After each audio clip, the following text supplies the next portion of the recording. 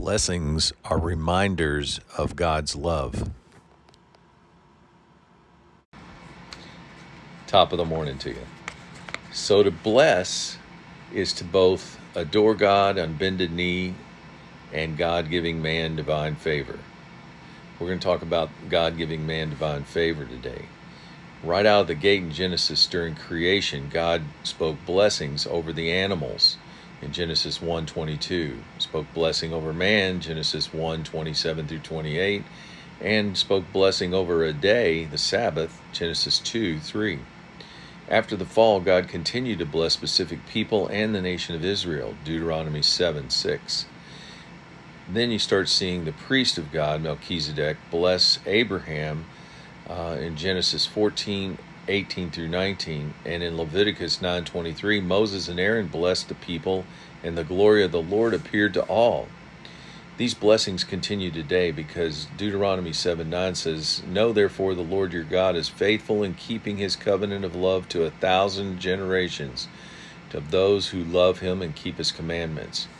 Throughout Psalms and Proverbs, God ties his blessing to people who keep themselves pure, Psalm 1:1, those who take refuge in him, Psalm 34:8, those who fear the Lord, Psalm 112:1, those who find wisdom and gain understanding, Proverbs 3:13, those who are kind to the needy, Proverbs 14:21, those who are righteous, Proverbs 20:7, those who are faithful, Proverbs 28:20.